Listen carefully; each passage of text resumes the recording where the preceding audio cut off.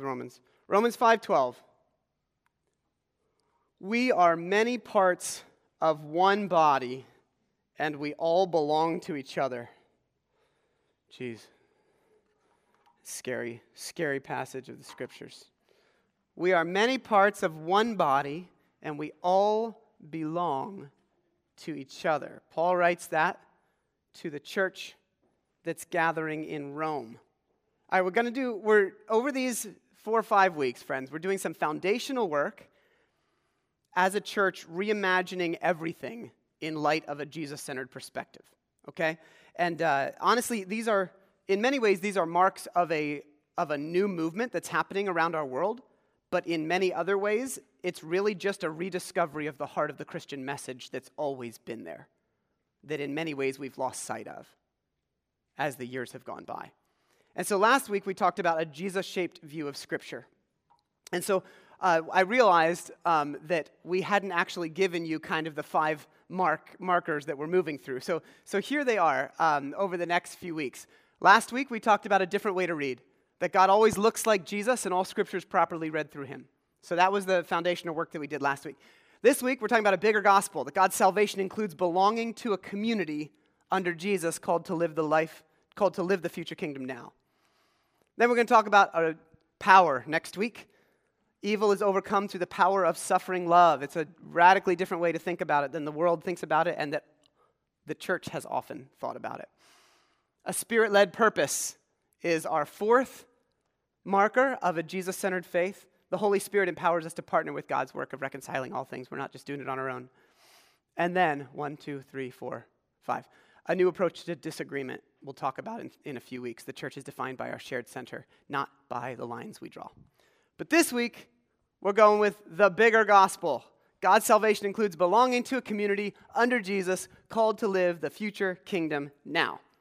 So, we are wanting to explore a Jesus-shaped view of how broad the good news is. And if you're not familiar, the word gospel simply means good news. So we're going to talk about how broad the good news actually is. Because in many ways, when we think about what the gospel is, there's a very, very marked understanding of exactly what that is. And here's what it is. The gospel is that Jesus died for your sins. A lot of beauty, a lot of truth in that statement. Also, a lot left unsaid if you look at the scriptures and the story of Jesus. So, that's what we are going to do this week. The gospel is so much less individualistic than we often assume. This is an important conversation because we are the most connected and the most lonely generation in the history of the world. Think about that. The most connected and the most lonely generation. Both of those things are things that can actually be measured. And we fit both of them. How can this be, right? People are not moving toward each other right now in almost any way, but away from each other. And the assumptions about life are often pushing that narrative as well, right? Life exists for my benefit with this extreme self-focus, right? And then our theology begins to reflect this because here's what happens. Whatever cultural values we have, that generation's theology will always begin to reflect whatever the cultural values we have are, unless we keep our eyes centered on Jesus. And then we challenge those things again. And so, John 3:16 reads famously, "For God so loved the world that Jesus came," but we often translate that really narrowly, right? God so loved me that Jesus came to die for me. But the word world is the word cosmos in Greek that John uses there. For God so loved all of the created everything that he sent Jesus. And we often really limit that. It's even beyond humanity. There's a different word that would be used for God loved all the people of the world. That's not even what John writes. For God loved the whole cosmos, all that has ever been created, so much that he sent Jesus to bring about something brand new. So that's kind of the story. All right. When we do the Jesus came to die for me, then we begin with a gospel of privilege that says that kind of I'm what God is all about. All right. Jesus is on my side to protect me, to bless me. We talked about that a little bit last week. But the whole story of the gospel is not a gospel of privilege, but a gospel of participation. God calls me into a partnership to build a world now that'll echo into eternity, to rescue me and set me free from the powers that would keep me focused on myself and instead bring me into love in the most full way. To be blessed by God indeed, but blessed for the sake of other people. So the problem is that we're so used to seeing our faith through this individualistic lens that we don't even realize that this is always what the message was. So that's why we're calling this whole conversation during this month a rediscovery. When we're immersed in this super individualistic mindset, we read everything through that mindset, and our English language doesn't help. Wouldn't you agree? Thank you. There it is. Yes. So when I say that, we have a bit of a problem with the English language, and that is that when I say you don't know if I'm talking to you, Brian, or if I'm talking to you, church, right? If a husband says to his spouse, I love you, and a rock star says to a crowd, are you ready to rock? Those are the exact same words, but they have very different meanings and very different contexts, right? And so, especially up here in the north, or at least in Delaware, we don't have this language that can be robust like they do in the South, or like they do in the rural areas of Pennsylvania where I grew up, where they say you's coming over for dinner tonight. And down south it's y'all, right? So we have ways of distinguishing that. Thankfully, so does Greek. All right, so let's talk about a couple things because we have actually two words in the Greek language that mean you, sou or humis. All right? Sou, and Spanish is wonderful too. Usted and ustedes, right? We've got this language where we can see if we're talking to a group of people or if we're talking to one person individually. So, in the Greek, it's a lot easier to tell. Unfortunately, most of us read the Bible in English, yeah? Or Spanish. And actually, I need to talk to those of you that are Spanish first language because I would like to know how the translations do on some of the passages that we're about to look at. But let's have a pop quiz. All right. We tend to naturally emphasize the individual understanding, even when we don't realize it. So, pop quiz, let's look at some verses. Philippians 1:6. Paul is writing, being confident of this, that he who began a good work in you will carry it on to completion until the day of Christ Jesus. Do you think it is sou, or do you think it is humis, which is the plural? What do we think? Yeah, we got the wiggle. Humis. All right, what's next? All right, 1 Corinthians 3:16. This is one. I don't want you just to answer the question. I want you to think about how you've heard these presented. Don't you know that you are God's temple and that God's Spirit dwells in you? What do we think? Sou or humis? The wiggle. Humis. How about this? And surely I am with you always to the very ends of the age. You or y'all?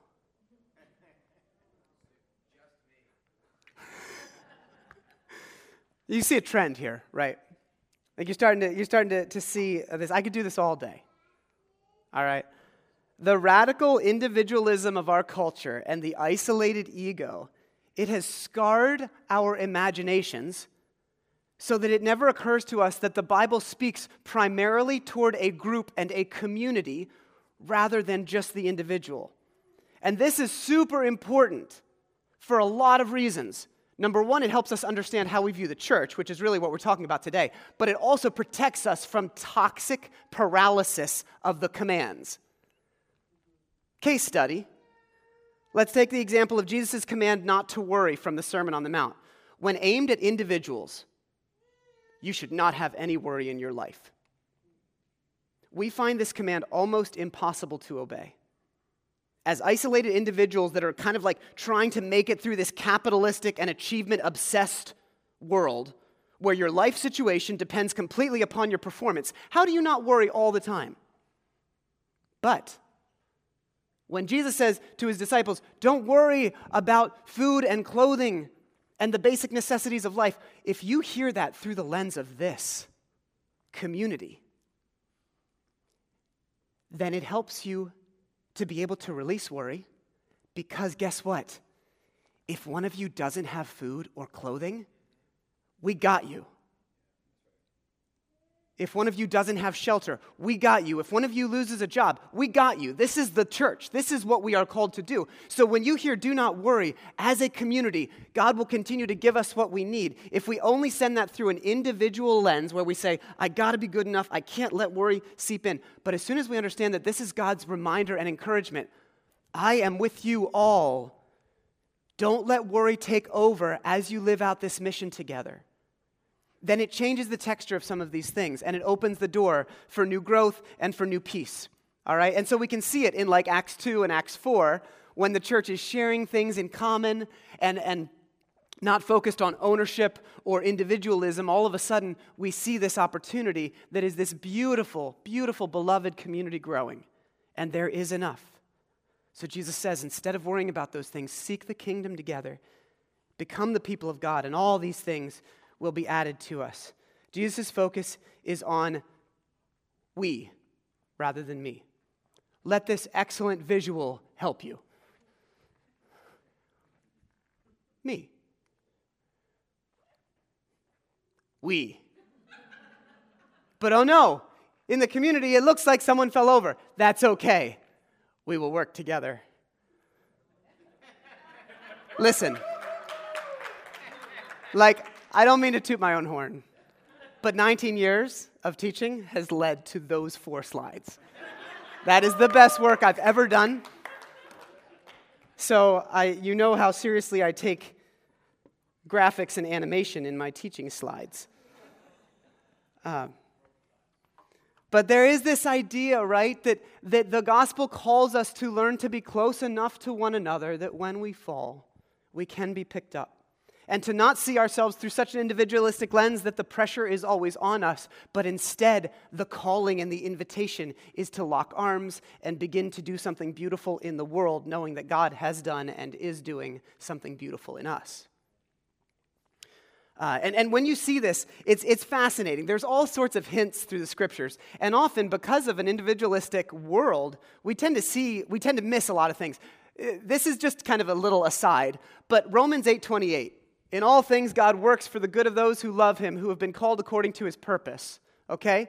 That's we're not going to do a study on that passage and how it's been twisted and turned, because often that's turned into, no matter what's happening, God is doing that, and it's for your good. So be thankful for the cancer. It's not the way God's heart ever has been or is. But here's the interesting thing. It sounds still like we can look at this and say, God is working for good for me in everything. All of us who are the in crowd of God's people. But check this out. The Greek language is completely open-ended that you could also interpret. This is the NIV, by the way. This isn't like some crazy, off-brand generic translation, because there are some of them out there. Or that you could read this exact same phrase in Greek, or that in all things God works together with those who love him to bring about what is good. Do you hear that? One of the most famous verses could easily be translated as, in all things. We know that God, in all things, works with those who love him to bring about what is good. So instead of a gospel of privilege, and you don't have to, if you hold this translation, it's not only a gospel of privilege, but it can go there. But we move to this idea and reminder that it's a gospel of partnership. God wanting to work with people to bring about beauty in the world, not just protect and love his own people, right? It's from the beginning. God is committed to ongoing partnership with a people. And something special happens when we start to believe that. And when we move away from the self and the me and move toward the we begin to see that our identity and our gifts are all intended to join together into this beautiful wholeness instead of parts. You are not Jesus. Neither am I. Not by a long shot. However, mysteriously and supernaturally, together we actually are the body of Christ. It's how God's made this thing to work. There's this passage in Ephesians 4, and I love it. We're not going to get into it too deeply because we're actually going to do a life seminar in a week and a half. I think, sometime in the 20s of January. I think it's the Tuesday night in the 20s of January. So we're going to do a life seminar that explores the way God has gifted us and how they're intended to work together. And it's really fun, so I invite you to come. But Paul's writing, and he says, listen, to each one of us, to all of the people in the church, grace has been given. And then he says later, there's apostles, there's prophets, evangelists, pastors, and teachers. And then he says all of these are working together so the body of Christ might be built up until we reach unity in the faith and in the knowledge of the Son of God. And here we go. And become mature, attaining to the whole measure of the fullness of Christ. So the early church understood, listen, all of you have been given different gifts, but when those are used together, you actually become the fullness of Christ in the world. Terrifying, mysterious, but true. And do you know what it reminded me of?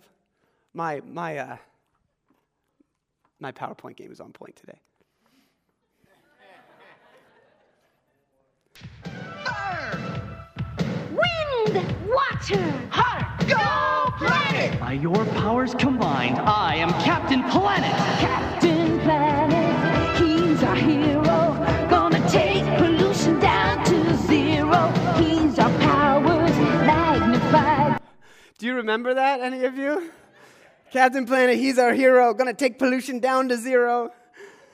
Oh, man. But the whole idea behind this show that some of us grew up with, right, was that there were all these different elements, and it was, and these people represented and held these different elements, but it was only when the elements were combined that there was a different and fresh power that emerged. And this is the language that we are given for the church. Is that you all have individual gifts, and you can use them very well. But when they are used in relationship and conjunction with one another, the Spirit of Christ emerges in fullness. It's amazing. It's really exciting. So it's beautiful. So there's so many opportunities for us to grow in this. And we've got to take it seriously. Because we sometimes see that the body of Christ or the understanding of the church, and I understand how this might press a wound. So I want to walk carefully. But this is why the body of Christ is so crucial. I'm not saying that because I'm a career pastor that wants you to be a part of our church. Although I would love for you to be a part of our church fully. But it's because there is something that happens in our faith, in us, and in the world around us when truly we are understanding that we are parts of a whole, and it is intended to be as a community that God reveals God's self to the world. All right? Does this mean, friends, that there is no personal element to our life and faith in Christ? I'm just going to hit this for a moment, just so nobody can accuse us of teaching anything others. Of course not, okay? We don't throw out our personal relationship with Jesus. It is there, and it is absolutely crucial. There have been generations over the course of Christian history that have thrown that out. And believe me, it did not work out well for them. There was a lack of integrity during certain seasons of the historic church because there was no personal connection to God that was at the core of faith. The problem is that instead of it being a component of our faith, it all too quickly becomes the end-all and be-all of our faith. My own relationship with Jesus. And that flies in the face of every page of the New Testament and the Gospels, which lead us to a communal understanding of God's unfolding kingdom. So even in those internal moments, the personal elements, like when Jesus in John 14, he says, those who love me, my Father and I, we will come and make our home in them, right? That sounds really like very personal, right?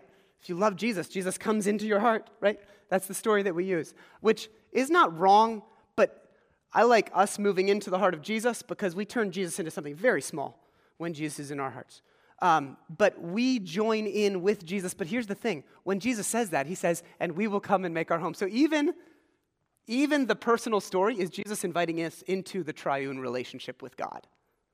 It's Jesus inviting us into the sacred community of the Father, the Son, and the Spirit. So even the individual parts of our faith are actually, according to God, a movement toward community. This is just what's beautiful and radical kind of about it all. It's intended to be communal. So it makes sense that core to that good news is that we're invited into a shared experience with other people then, right? And we see this throughout the whole scripture. It's not just post-Jesus. God's original covenant with Abraham in Genesis 12 was that Abraham's descendants, so he calls Abraham from his home, and he says, I'm going to make you into a great nation. That is so problematic in our heads because of what nation means today. So, let's change our translation. I will make you into a great family, great meaning large, into a large family, Abraham, so that your family is going to be like bigger than all the stars in the sky. And guess what? Your family, through your family, all of the families of the world are going to be blessed and cared for. So the original message, even of God to Abraham, was literally that the family is the answer to the world's problems. I'm not talking about the nuclear family, but I'm talking about a family of connected relationships, not disassociated individuals that all happen to be Eagles fans, right? Because this is how we view community these days, right? I find my identity there. Okay, great. But and then where's the depth of the relationship that keeps you committed when the going gets hard? I mean, we're kind of asking ourselves that at this exact point. So, but when there's disagreements in these small identity pieces, when there's disagreements, we just throw them away. But not in family. And I say that, I do know that within our families there's plenty of brokenness, right? And we acknowledge that. But family, in its most beautiful form, is committed and selfless. And so that's what the calling of the church is actually supposed to be. A family is how God wants to work. And so when Jesus came, he created a renewed and enlarged understanding of family, bigger than people expected to express God's kingdom. All right, so the theoretical was that. What does the scripture teach us about God's purposes? That we are created for community with God and others as a central point of God's redemption plan, okay? We are created for life together as a central point of God's redemption plan. The problem, when we get to the practical, is that community sucks sometimes. So the problem with this amazing vision that we get in the scriptures is that community is super hard if you go beneath the surface. Because what community requires is that you don't always get your way, that you have to make space for people who are different than you. Oh, here we go. I'm going to pull them out again. And that you have to embrace vulnerability if you actually entrust yourself to others. So community is super difficult. So we often bail for a smaller gospel, a more me and God approach, because it's hard to say, when I'm in community, it means that I don't always get my way. It means that I might actually find myself in spaces that if I had my own choice, I might not include those people. But real community means that I do. I learn to walk alongside people who might look at the world very differently than me, who might not be my easiest natural person to spend time with. And by the way, all of us have totally different people who are the easiest natural people to spend time with, right? So if you're what? I saw a meme the other day that was that feeling you get when the pastor preaches about loving difficult people and everyone greets you after the service. I'm not trying to point fingers at anybody here when I say community is hard. I'm trying to suggest that for all of us to be this people and to maintain an inclusive attitude that welcomes people and that says that we are all coming from different walks of life and our center is Jesus, but we might have different ways of understanding any variety of things, that this is the only way to do it, is to understand that it's the body of Christ and the Spirit and the head that is Jesus that holds the body together.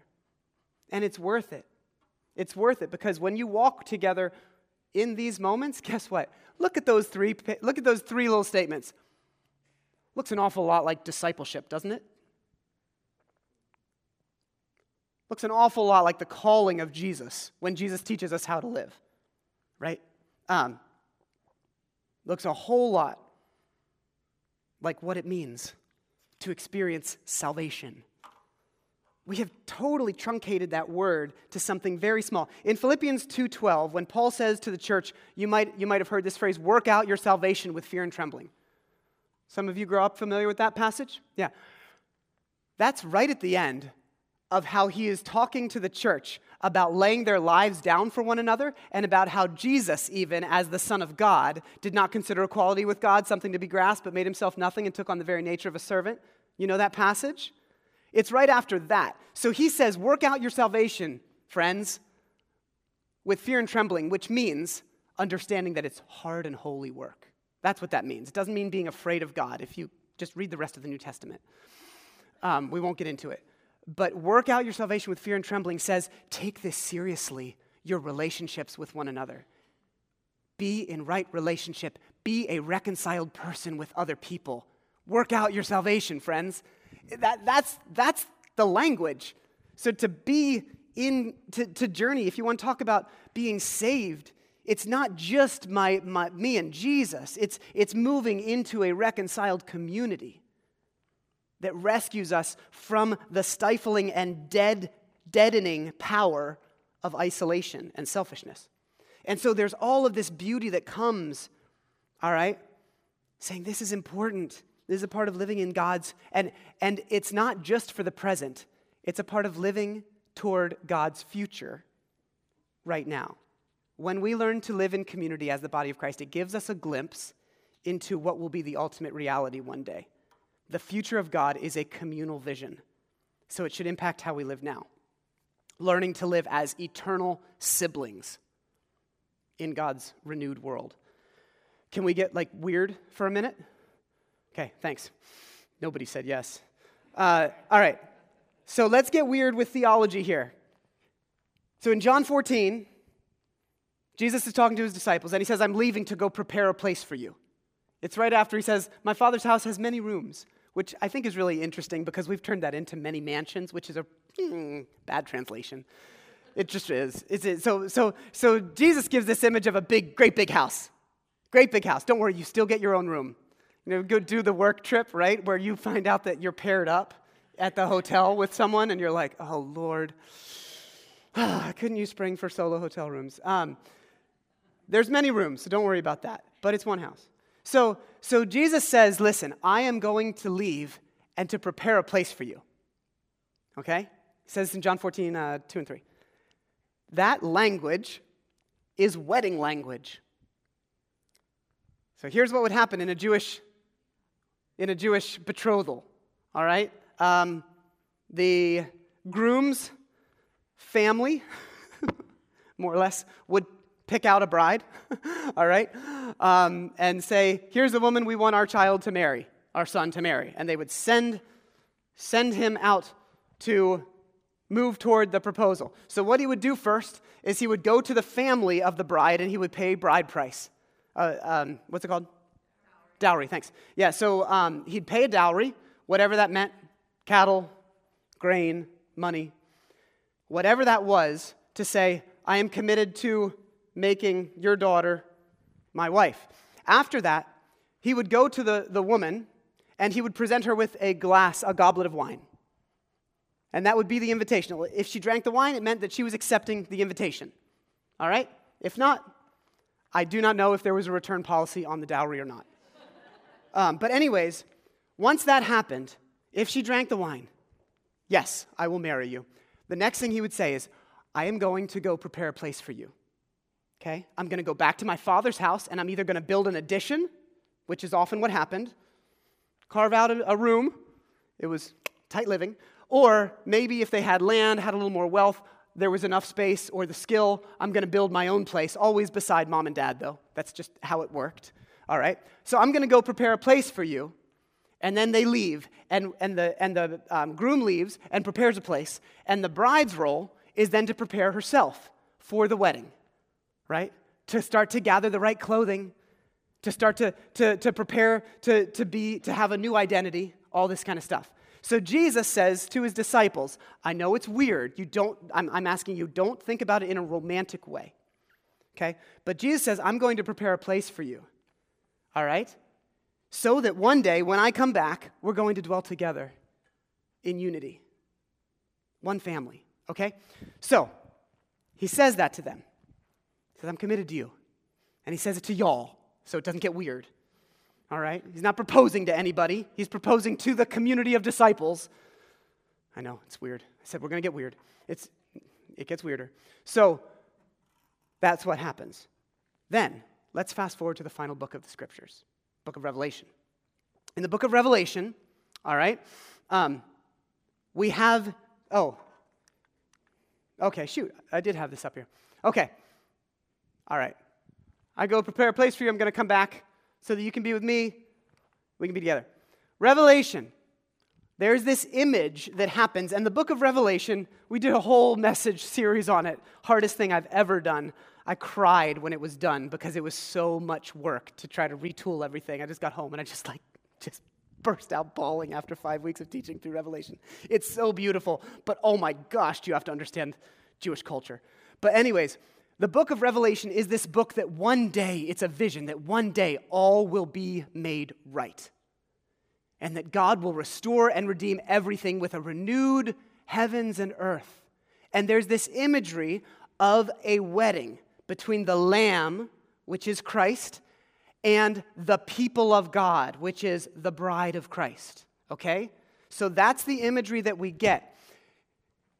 And that the language is, let's rejoice and be glad and give glory to him because the marriage of the Lamb has come and his bride has prepared herself. It was given to her to clothe herself in fine linen, bright and clean. So, here's the deal.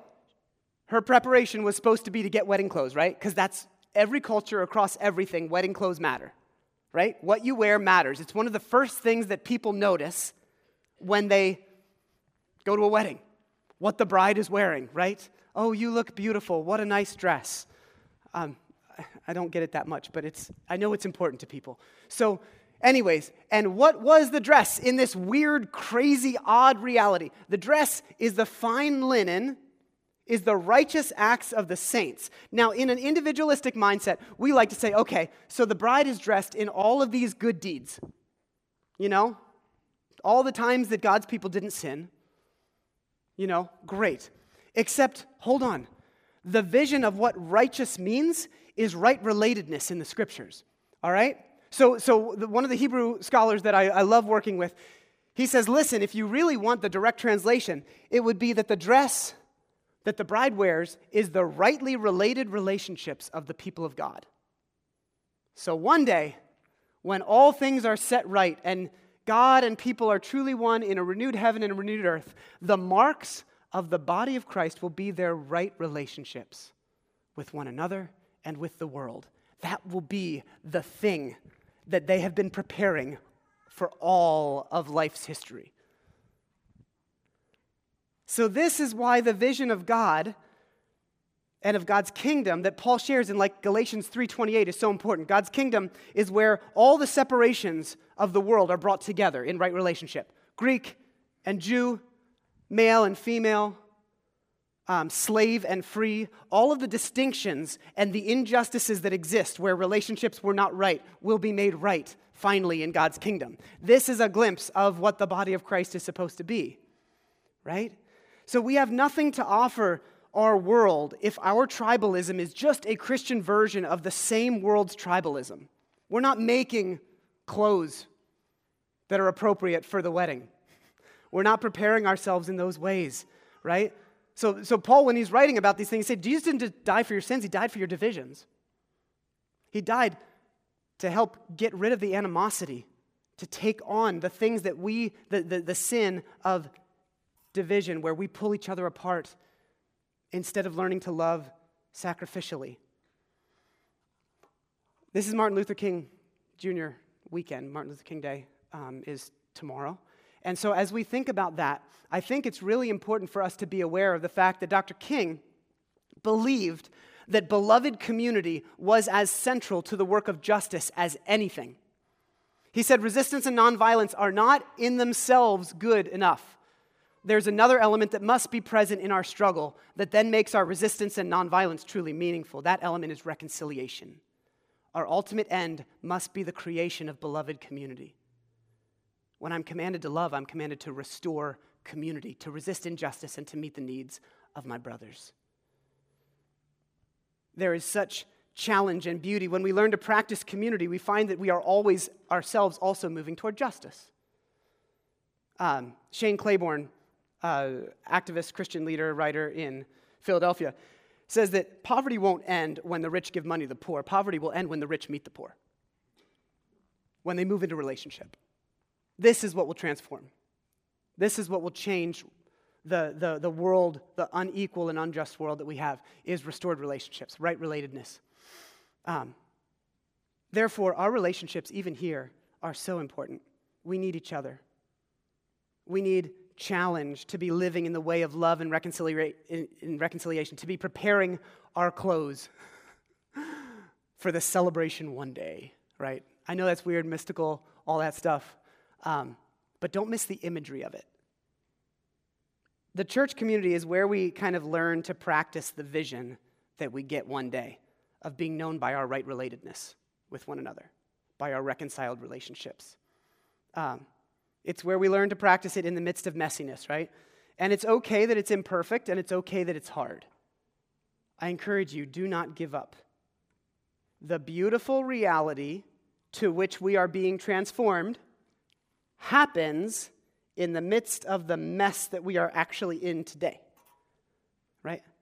The beautiful vision of the future happens right in the midst of our broken realities, where sometimes it's just hard to get along, sometimes we've got baggage from past experiences, right? Dietrich Bonhoeffer has a quote that I'm sure a number of you are going to be familiar with, and what he says is, those who love their dream of Christian community, their vision of it, more than they love the actual community, are going to destroy it.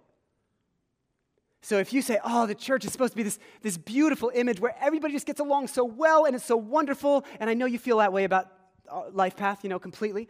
But like it's just this amazing, where everybody's just amazing and nobody struggles and we're all just so fine and forgiving and nobody ever screws up. If that's the only vision that you can have, you will actually destroy our ability to be a truly loving and reconciled church. Because you're not giving space for the realities of imperfection and your own humanness. If you thought the church was perfect, it changed the moment you walked in. And it changed the moment we started it, right? Because it's got people. It's got humans. So even if your intentions might be honest, we have to love the church that God has given us and learn this, instead of just thinking that the only thing I can be excited about is this vision of perfection. It's the same with marriage and family relationships and children and everything else. It's the way it works, Tell me one person who had the same view of marriage before they entered marriage that they did after 20 years. It's even more robust and beautiful in some ways, but it's way harder and way different than you thought it was going to be, right? Just like incredible romance every night. All the rest of your life, candlelit dinners, right? Come on. That's not real. And that's not how God transforms us. Same thing with Christian community. All right. So, it's okay to acknowledge that your dream of community might be an illusion sometimes, but when you release that and learn to love, beautiful things emerge. So, I don't know what the step might need to be for you. Maybe it's not being afraid to love and to listen to those who are different from you. Just give them space and listen, and not either try to fix or combat in your conversations, but just listen and learn and love. Maybe it's choosing to lean into relationships when things get difficult instead of withdrawing, which is a temptation. Maybe it's the challenge of finding the balance to learn ways of relating to people that work with your unique personality and your life situation, but also releasing your ego and your comfort levels, because part of a real community means that you're stretched. So your personality is not going to be the same, Bill, as mine, right? But we might both have to learn how to give a little of that in order to enter into community. So it's not just I just don't like spending time with people. I'm an introvert. Or I'm great at this because I'm an extrovert. You got to give up on both sides. You got to learn how to give up some things, as well as respect the way that you've been made. And maybe what you need to do is very simply see yourself as fully a part of the body of Christ instead of like on the outside looking in. Like you are the church. You are the church. And so maybe owning that and saying, I'm a part of God's unfolding vision for the world. It's beautiful. It feels laughable sometimes. I feel you. It does feel laughable sometimes, but it's true. And maybe it's just simply discovering how can you join in some compassion work alongside other people. So, God be with us as we embrace that shared identity. Amen? All right. Lord, we need you, as the song goes. Oh, God, how we need you. But I thank you that we aren't intended to do life alone. I pray that you would help us see how beautiful and challenging and central living life alongside other people is to your kingdom. Amen.